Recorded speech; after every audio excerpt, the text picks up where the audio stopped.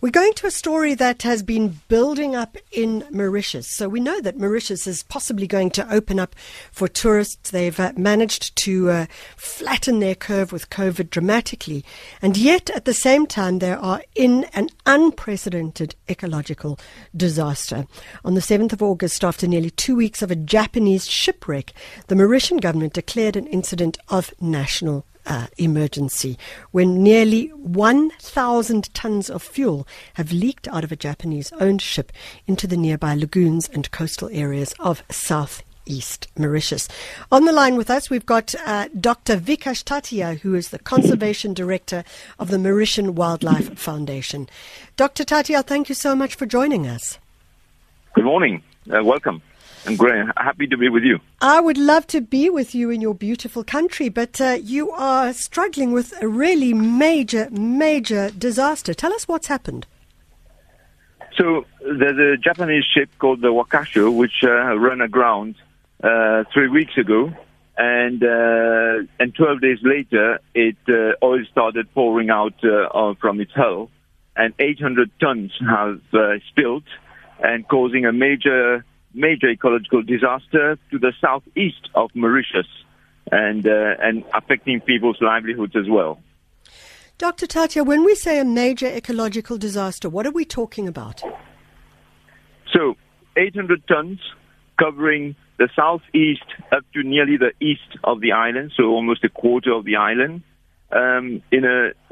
affecting two Ramsar sites of international importance, the Blue Bay Marine Park and the Point Disney wetlands. Also affecting an island that we've been managing for 36 years, the Îles des Great Nature Reserve, and several other islands of the southeast of Mauritius which hold important populations of reptiles. And on Îles des Great, we have very rare birds which we've been trying to save for many years now, including the pink pigeons, the Mauritius frodies, the Mauritius olive white-eye, and dozens of very rare, unique plants in the world that grow on this island or that we've reintroduced. So, Dr. TATAYAH, and of course, the sea is now full of this petroleum product, and it's smelling. There's a stench of petroleum all over. I hear that you can literally smell it as you reach the island.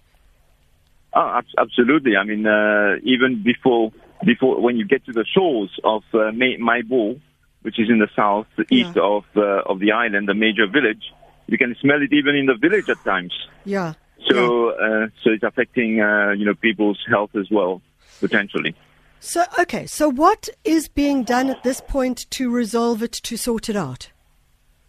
Well, I must tell you that there have been major efforts by both the National Coast Guard, our armed forces, and thousands of simple volunteers, ordinary volunteers. Yeah. And they've mopped up much of the oil. However, a lot of the oil has reached the shoreline of Mauritius and has invaded some of the mangrove areas and also affected the islands. So there's been a major cleanup operation, but there's still quite a lot of it still in the lagoon. And France has come in to help in a big manner. Yeah. But also there's been help from India, from Greece, from Russia, from many countries, and I think South Africa may also be sending some help at some point soon. And but right now we have to depollute the beaches, and it's a long cleanup that will take months and months, if not years, to get rid of the petroleum. So I have to say, I notice in the list of people that you haven't flagged Japan, and yet this is a Japanese boat, and I'm wondering what are they doing to support and make sure that things are being cleaned up and sorted out? Okay, well, sorry, it was an oversight not to have mentioned Japan.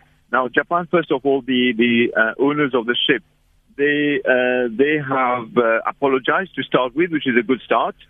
And there are 6 experts that have come in from Japan in disaster management, and the owners of the ship have promised that they'll give due compensation, but this we'll have to see. Because we know from other cases that the compensation is literally peanuts for the damage that's caused. Yeah. but there's also UN that's helping in a big manner, and many local corporates and ordinary people just mucking in, and also NGOs and local groups just coming to the front line. Dr. TATAYAH, I'm wondering, when something like this happens, is there a fine that the shipping company would have to pay? What kind of recompense, or whatever you want to call it, would they be paying? Well, first of all, the country, and there are two ways to go about it, whether it is civilian society or whether it is the government, needs to put a claim to the P&I Club, which is the insurers of the boat. Yeah. And it needs to be a very comprehensive claim. And unfortunately, insurers being insurers, they don't want to pay. And so either the matter drags on. In some cases, it takes 15, 16 years internationally to get compensation. And in Mauritius, for one case, it's even taken nearly 5 years to get compensation. And it's literally peanuts by the time you get it. I think one case got, I'm just trying to convert 2 million South African rands, if my conversion is correct, which is peanuts for the environmental damage that was caused by that other incident. So this time, I think Mauritius, especially the civil society, are saying, look, and there's been so much environmental damage, there's been so much,